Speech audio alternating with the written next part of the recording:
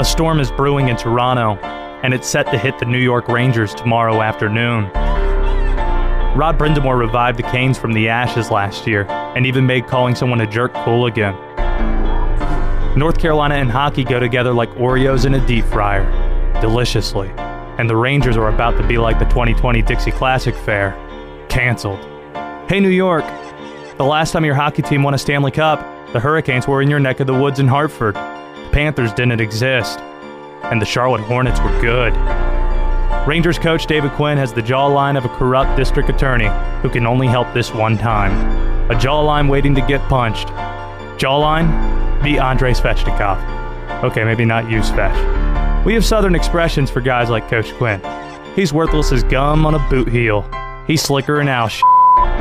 Like a grandpa at the K&W buffet, when the Hurricanes make the playoffs, they do damage. 6 all-time postseason appearances, 4 trips to the Eastern Conference Finals, 2 Stanley Cup appearances, and 1 World Championship.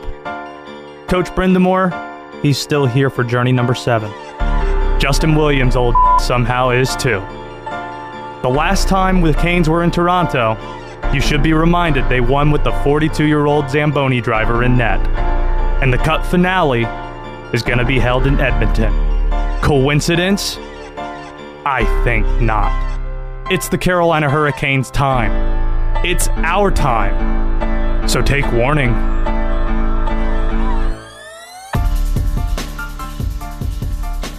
Game 1 for Hurricanes Rangers, and the entire NHL's restart is set for noon tomorrow. And Robert, here's to hoping the Canes don't disappoint me more than the Pelicans did last night. Sheesh. Even as a self-proclaimed Zion homer, today is the first time I'm feeling concerned about his health, because I've always been taught actions speak louder than words. I'm not sure if your mom taught you the same way, but she told me people could say anything. Pay attention to their actions, and you'll know all you need to know. The Pelicans, they threw away an incredibly meaningful game with Zion sitting the final 3 minutes. That should tell you everything you need to know. Actions speak louder than words. They said, oh, Zion, don't worry about the cramping that Shams reported when he left the bubble. He's completely healthy. He's 100%. In fact, look at these sick photos of Zion lifting. He's in the best shape of his life. No need to look at this. They even said to Chris Haynes of Turner, it's not a minutes restriction he's on. It's about quick burst for him. But they seem pretty ironclad on that 15 minutes. Actions speak louder than words. 15 minutes. Not playing the final 3, even though he was 6 of 8 from the field. So then Zion's left to answer the questions. And here's what he had to say when he was asked whether or not yesterday was a medical setback. No, I mean, not even just conditioning. It's just, getting my flow to the game back. This is the NBA. These are the best players in the world, and you want to feel comfortable. I don't want to hurt my team more than I help them in a sense. And here's where I feel for him. These questions have now followed Zion for over a year. Ever since his shoe imploded inside Cameron, constant questions have been risen about his weight, his long-term availability, his conditioning. We saw that in Summer League when he played for a short stretch. We saw it with the surgery. And then when he was kept out for a long period of time for precautionary reasons, now we're seeing it again. His weight, his long-term availability. I don't know if all of it's fair, but then again, when they have 8 games left, Robert, when they have 8 games remaining, and they're 3.5 back of Memphis in the 8th playoff spot, and they're given the prime TNT slot, the first game of the restart after 4 months of the league being sidelined, when he's not out there, and it's a winnable game, and they have it slip away, and he's supposed to be one of their 2 or 3 best players right now, how can you not be concerned? How can you not raise a red flag? Now, don't confuse concern with doubt. I'm not doubting Zion. Anybody who's made a habit out of doing that has looked foolish over the last 2 years. When Zion was such a big deal in high school. Drake's wearing his jersey as a junior. When Zion jumps from the foul line in Canada before the start of his freshman year, when he breaks the high jump record at Duke, constantly, Nasir Little, he shut him down in AAU one time. He's going to do that when they play head-to-head in college. Sure, got that. His way. Oh, no, he's not going to be able to hold it up over an entire college season. He's not going to dominate college sports. He's crushing white kids in Spartanburg, South Carolina. What is he going to do when he's facing Roy Williams? As it turns out, he did quite a bit. The only ACC player in the last decade to win National Player of the Year. I'm pretty sure it was consensus, too. Doubting freak athletes is a mistake. I'm not going to play doctor, just like I'm not going to play epidemiologist in the middle of a pandemic, like many radio shows are choosing to do. That's not what we're about. I know a lot about sports. I've only seen a few freak athletes that you could even compare to Zion, and I've learned not to apply the same rules to normal athletes, the normal rules, to freaks. They don't apply to guys like Zion. So don't confuse concern with doubt. I am concerned because he wasn't his normal self last night. I covered his entire career at Duke. That sounds like a really long time. It was 1 year, and it was home games. He didn't have any rebounds in the game. That's a significant deal. I saw him floating around the three-point line. He wasn't being aggressive. He wasn't crashing the boards. That's such a big part of his game. The second jump, getting to the basket, bodying people out, rising over people. He made rebounding cool. But no rebounds in a game? This is his 20th NBA contest. That's the first time that's happened. No rebounds. He played 33 games at Duke. It only happened one time. You want to guess what time that was? Cameron Indoor. The game, his shoe imploded. He played 34 seconds in the game. That's the only other time Zion, over the last 2 years, hasn't grabbed a rebound in a game. He had no blocks. He had no steals. He guessed wrong on defense. He usually has great instincts. The offensive instincts were there. When he sees somebody trying to front guard him on the post, he immediately calls for a lob. He gets it, and then he dunks it home. 6 of 8 from the field. 13 points in 15 minutes. The offensive stuff was mostly there. The behind-the-back dish for a basket. But defensively, he wasn't himself. On the boards, he wasn't himself. So I'm a little bit concerned. Robert Walsh, producer of today's show, is taking your calls at 336-777-1600. We're on Twitter, at SportsHubTriad. I didn't realize it until yesterday how much I've missed just some of the voices we've grown so accustomed to in sports. I don't know about you, but just having, even though it looked like a Death Star-like table, just having Ernie with Chuck, Kenny, and Shaq together talking hoops or talking about whatever they talk about, it was almost soothing. I've missed that so much. Do you feel the same way? Not really. I kind of just listen to it with music on the background. So what's the difference between baseball announcers and basketball announcers then? You just like their personality more? There aren't as many great national baseball voices. You got Joe Buck, John Smoltz, Tim McCarter hasn't done it for a while now. There aren't a lot of great national voices that are beloved. I mean, Kevin Harlan, we've had him on his show during the pandemic, and it's great to hear his voice over the phone. It's even better to hear it calling a game.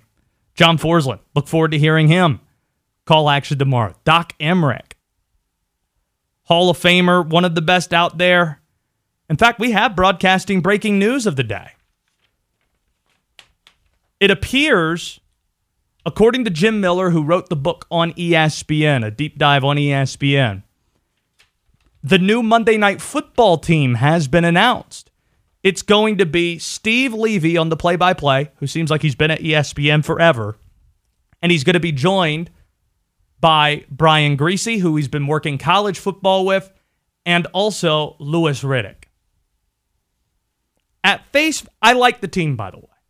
I think Griese and Levy, they do a great job on college football. They'll be great on the NFL, too. I think they had the second Monday night game the last few years, because ESPN does that doubleheader. This year, they're going to put the college football team on the first Monday night. doing the second game, so it's going to be Fowler and Herbstreit.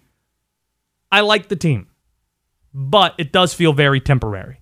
It seems like to me, ESPN's waiting for Peyton Manning to be ready, and whenever that moment is, they're going to make room in the booth for him. Now, when that happens, I don't know if that means it's going to be a complete overhaul. I think Lou Riddick is just that good. You're not going to see criticism of the Monday Night Football color commentator like we've seen the last few years this fall if there is a consistent football schedule.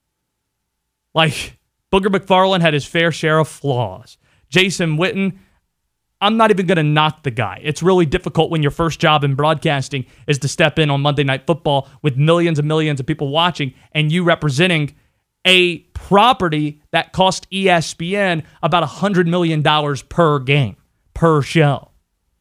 Lou Riddick, he's grizzled.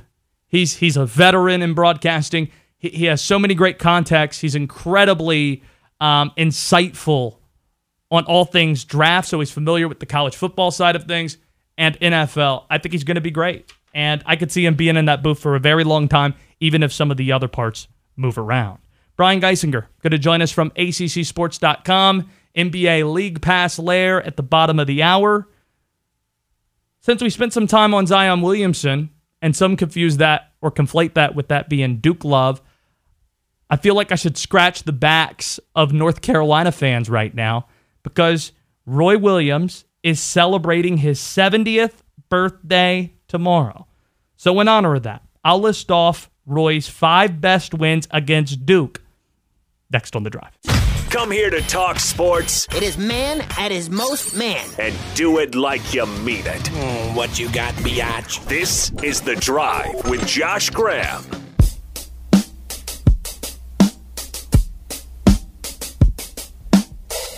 We got some big NC State basketball news that you can read about at ACCSports.com. We suck. DJ Funderburk, he's going to withdraw his name from the NBA draft and return to the Wolfpack for his senior season. Averaged over 12 points a game.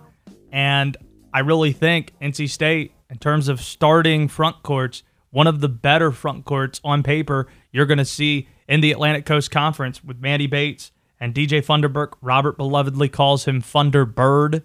So you get to do a lot more of that next season. Congrats to you, Robert Walsh.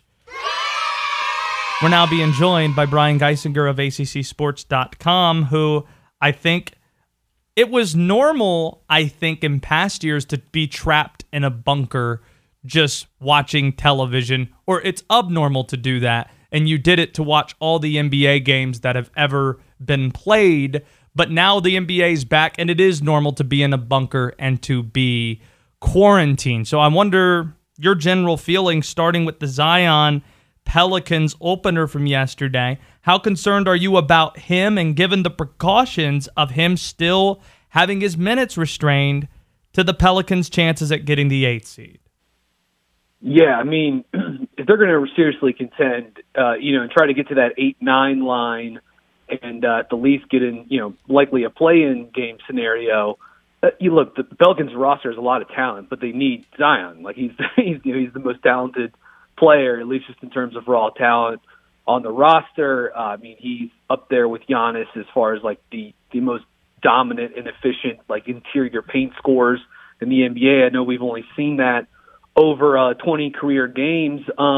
But yeah, the minutes restriction is a little disconcerting. I think defensively he was still sort of showing some of the same issues that he's had all season, just not moving super well.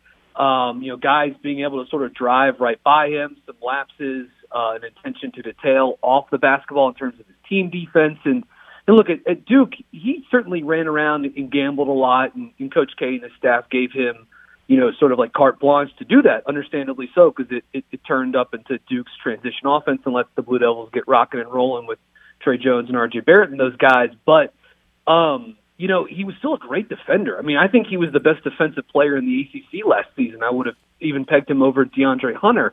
And, he's just not a very good defensive player right now, and nor has he been at any point of his NBA career. And I think some of that is like the mental aspects of the game. And then I think there's a physical element that I do find a little concerning. Last night, the Pelicans were minus 16 with Zion on the court. That's just the fifth time in his NBA career the Pelicans have been a negative with him on the court. So that was minus 16 in 15 minutes last night. That's the worst plus-minus individual game of his entire career. The other ones came against other playoff teams like the Bucks and Lakers and Oklahoma City Thunder.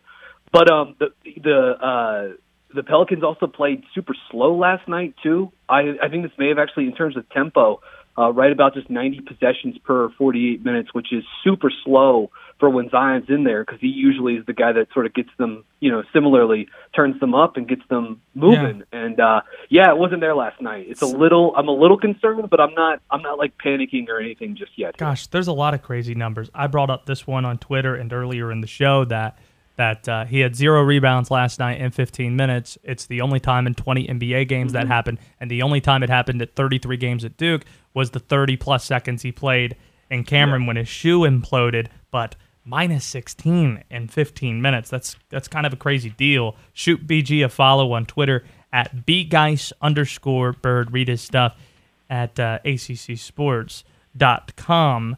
Who did you leave last night's Lakers-Clippers game feeling better about? The Lakers, who ended up winning, or the Clippers, who, despite 20 turnovers and not having Trez Harrell or Lou Williams, came within a shot of winning it? I think both can actually come away with at least some positives. It's like, the Lakers battled back through what I thought was a pretty ferocious defensive effort by the Clippers, and it made enough big plays. Like Anthony Davis was awesome last night. I'd be a little concerned, though, because LeBron he struggled. Just 6 of 19, 5 turnovers. And, man, he was really having trouble just, like, driving on the Clippers. And you know how ferocious their wing defenders and their help defenders are with Kawhi. Yeah, and to hold you up real quick, I'm interested in that one point you're making right there. LeBron struggling against the Clippers. He, on the season, averages 26 points a game, 50% shooting. Last night, 16.6 of 19. And when you look at the other matchups, they played with LA, 18 points on 7 of 19, 23 on 9 of 24. Who specifically is giving LeBron the most issues? I think it's a collective effort. And we saw a lot of Kawhi on him last night, but the Clippers, and Paul George as well, too, but the Clippers just have so many. They've got more guys than you could imagine to throw at guys like LeBron and Giannis, because they have Kawhi, they have Paul George, they have Marcus Morris, they have JaMychal Green. Montrezl Harrell is a guy that can switch defend and check a couple positions as well, too, when he comes back. So, yeah, they just have – that's why I've liked this Clippers team to actually win the title since October, because, they can play the most styles, and they have the biggest allotment of giant, strong wing or front court defenders in the entire NBA. They just have more of those guys than anybody else. I will say this, too. If I were the Clippers, I'd be feeling okay about last night because 20 turnovers, they looked a little sloppy at times. And no Montrezl Harrell, so they couldn't put pressure on the rim with the pick-and-roll game that they usually do with Lou Williams, Montrezl Harrell. That was off the table, and I think the inability for them to get north-south and pressure the rim sort of made their offense more side-to-side, more handoffs and stuff like that, too. So, yeah, if I were the Clippers, I'd be feeling, even with the loss, I'd actually be feeling okay after what happened last night. Yeah, Brian Geisinger with us here, accsports.com. I was thinking, in honor of Roy Williams' 70th birthday, what is his best win against Duke? Last segment, I listed off the 5 best wins he's had. It's hard to get better than the comeback in 2005 on senior night. That was the first time Roy beat Coach K since returning to Chapel Hill. Which one comes at the top of your head right now in terms of Roy wins against the Blue Devils? Oh, boy. I think I would say the 2018 game in the Dean Dome is sort of like the first one that was the UNC team that was sort of reshuffling the deck after winning the title a year before. That's a Duke team with Marvin Bagley and Wendell Carter, and Theo Pinson was phenomenal in that game, and he sort of sealed it with a transition dunk late in the game. So I'd go with that one, but obviously there's several to choose from here for Roy. Hey, it's good to hear from you. I know you're thrilled that the NBA's back. We're going to be knocking on your door quite a bit as the playoffs begin and then go on. Keep up the great work, and we'll continue to read it at accsports.com, BG. Appreciate it. Happy birthday, Dagum, to Roy, too. Well. There you go. Happy 70th to Roy Williams from BG tomorrow. So it's an early happy birthday from BG. Now, I'm not usually a fan of giving love to other competitors, radio stations, and whatnot. We just kind of focus on our own deal here at Sports Hub Triad. But you gotta tip your hat in this industry to the career that Mike Golick had, as his career with ESPN Radio wrapped up this morning. 22 years he was on the air. I think most of those years it was with Mike and Mike. The last few, I think the show was called Golick and Wingo. And I don't think people realize, Robert, how much Golick changed our industry. Sports radio, it's not that it's still pretty new. Like, it's been around for a little over 30 years. And Mike Golick, when he came in the late 1990s doing national talk radio, he was the first athlete put on a national show to host it. Not as a guest, not being put in a booth or a television studio, to do what we do each day. Back then it was Mike and the Mad Dog, and it was, people that didn't play the game who were given the opinions on the radio. Golick changed that, and he made execs feel comfortable hiring ex-players in this space. That's a big deal. It's the same battle that women are fighting in sports media right now. Well, they've covered a lot of ground in the last 5 years, but getting national radio shows, getting play-by-play opportunities, it's a similar battle. He did the job just so well and without being a diva. When you give opinions and you have your name on a show and you're in entertainment, it's easy to get jaded. It's easy to get it's easy to develop an ego and be tough to work with and be a diva. Mike Golick was never that, and I think you see that in the outpouring of love and support that people have given him all throughout the day, in the industry and outside of it. I just can't imagine how cool of a deal it must be to close things out when you're doing a show with your son and your entire family's there, and you get to share that moment and share even the space with people that you love so much. And I could be wrong on this, but this is still my feeling.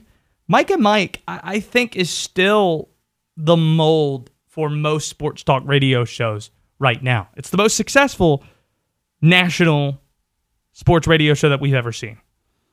But the mold of lighthearted, not heavy, fun, not serious, it's sports. People are just waking up. They're not wanting to get hit over the head at this point. They're just starting their day. Mike and Mike was the best at that. They were the best. Information-based. They did it as well as anybody. So I tip my hat to Mike Golick, one of the best to do what we do in our industry. Sports Radio Hall of Famer. Coming up, the best news for any Panthers fan out there. This is a Friday Drive.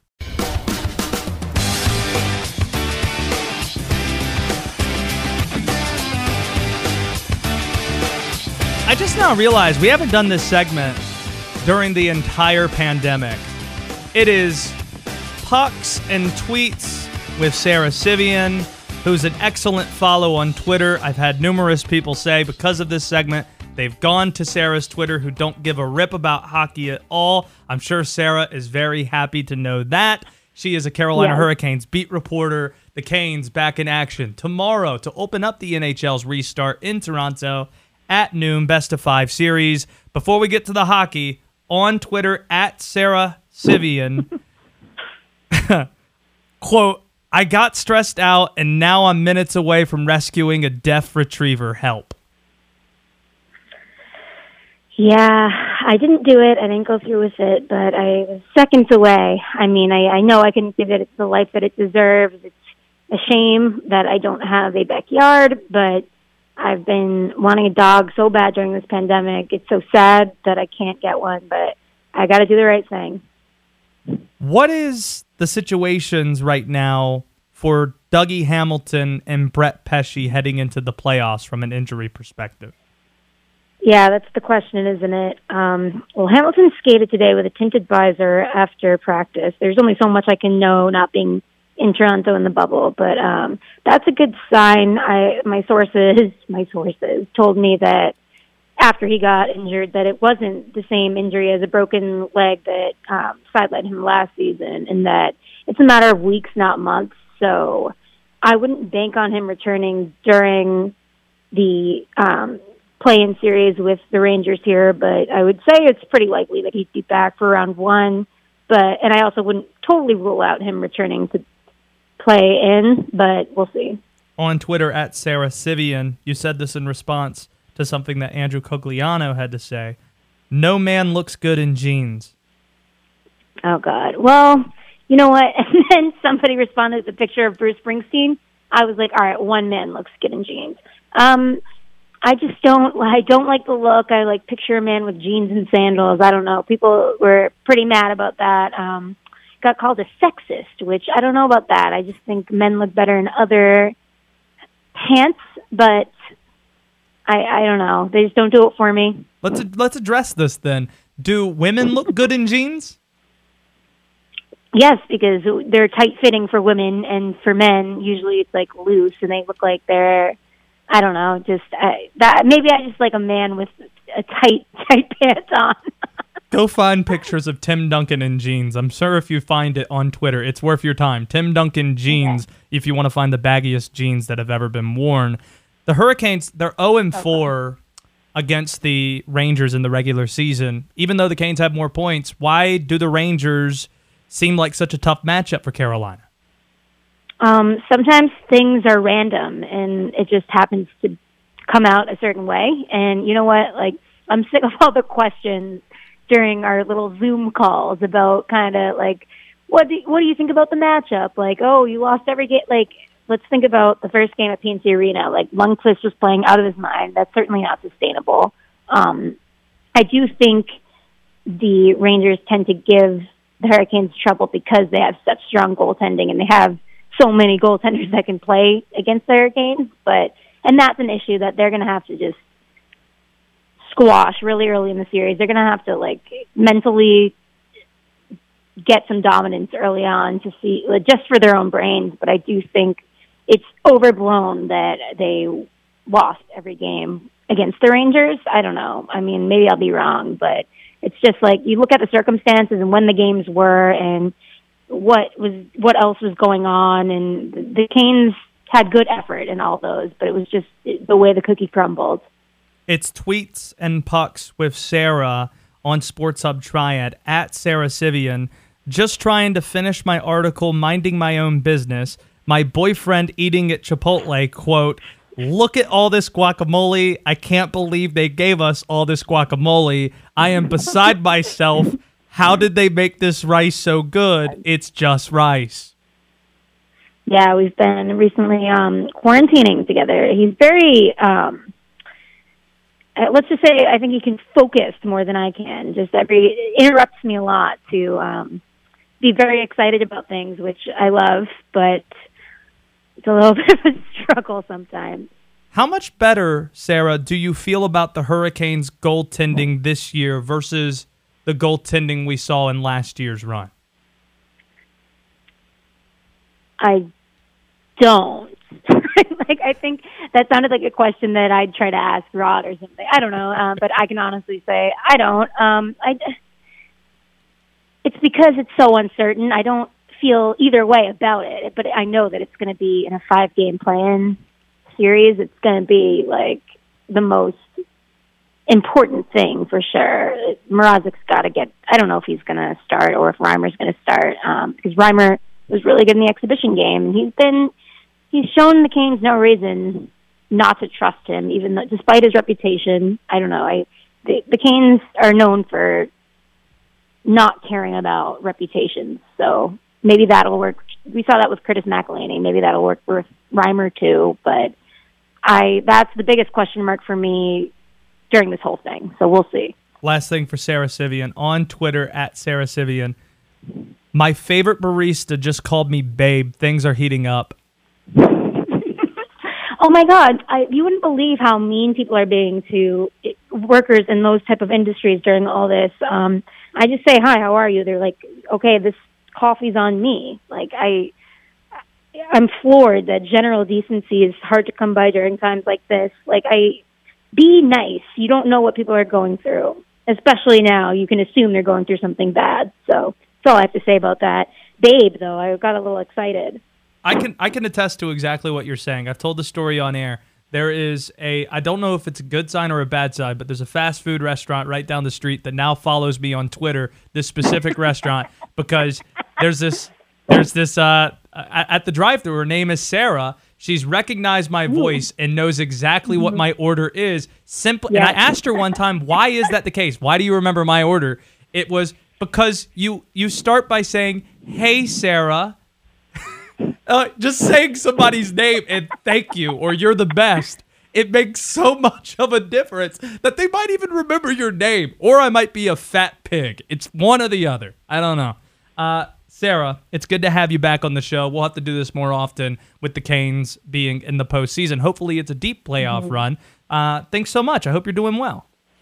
Anytime. I hope you're well, too. Be good. Bye. There you go. On Twitter at Sara Civian. That is Pucks and Tweets with Sarah.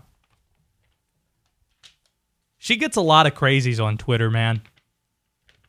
A lot of people hitting up Sarah quite often, but an entertaining follow nonetheless. We're excited about Canes hockey tomorrow at noon, and it's just going to be good to hear John Forsland's voice again. I don't know if he's going to be calling the Canes game specifically, but I imagine he will. Like, if you're NBC, it's the first game back. John is the voice of the Carolina Hurricanes, who is no longer the voice of the Canes because he's not employed by them anymore. Wouldn't you want to have John broadcasting the game because of his knowledge of one side that's playing? For those who don't know, John's actually in Toronto in the bubble. Like, they have a full team in Toronto in the bubble. NBC Sports has another team that's broadcasting from an NBC studio, all the action in Edmonton. Doc Emmerich somebody drove 400 miles, Robert, to Doc's house to install and essentially his basement, install what he's going to be broadcasting in. Like, he's going to be broadcasting from his house. And I read all the monitors that he has. You're talking about like a half dozen, 8 monitors, where you just have different areas on the ice. You got an all-22 look. You got, you have, or I guess it would be an all-12 look. Don't know why I did the all-22. Different sport. But you have a camera on Eddie Olczyk, who's going to be in a studio at the NBC office so Doc can see his partner from his house. You got all the different stuff from the bench. You have a lot of different stuff that you would hope to have when you're in person. I'm just interested to see how this is going to go and whether or not you can tell the difference. Whether or not you could tell the difference on the air. I can say this. I enjoyed the NBA broadcast last night because Ian Eagle's there. Kevin Harlan's there. That really matters.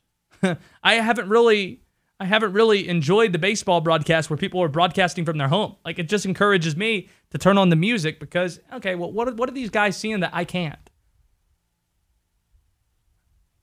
What kind of insight can they bring that I can't bring myself?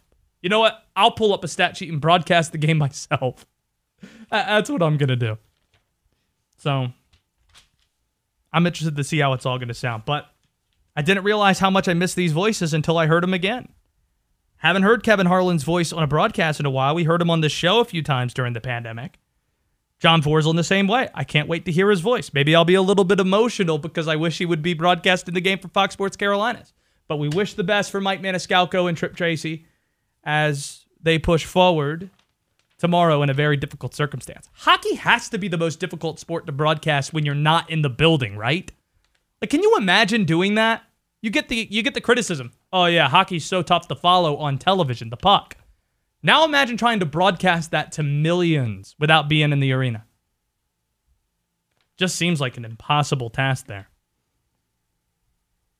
Even being Zion's biggest fan, even I'm a little concerned right now. Just a little concerned right now. I'll explain why next on The Drive.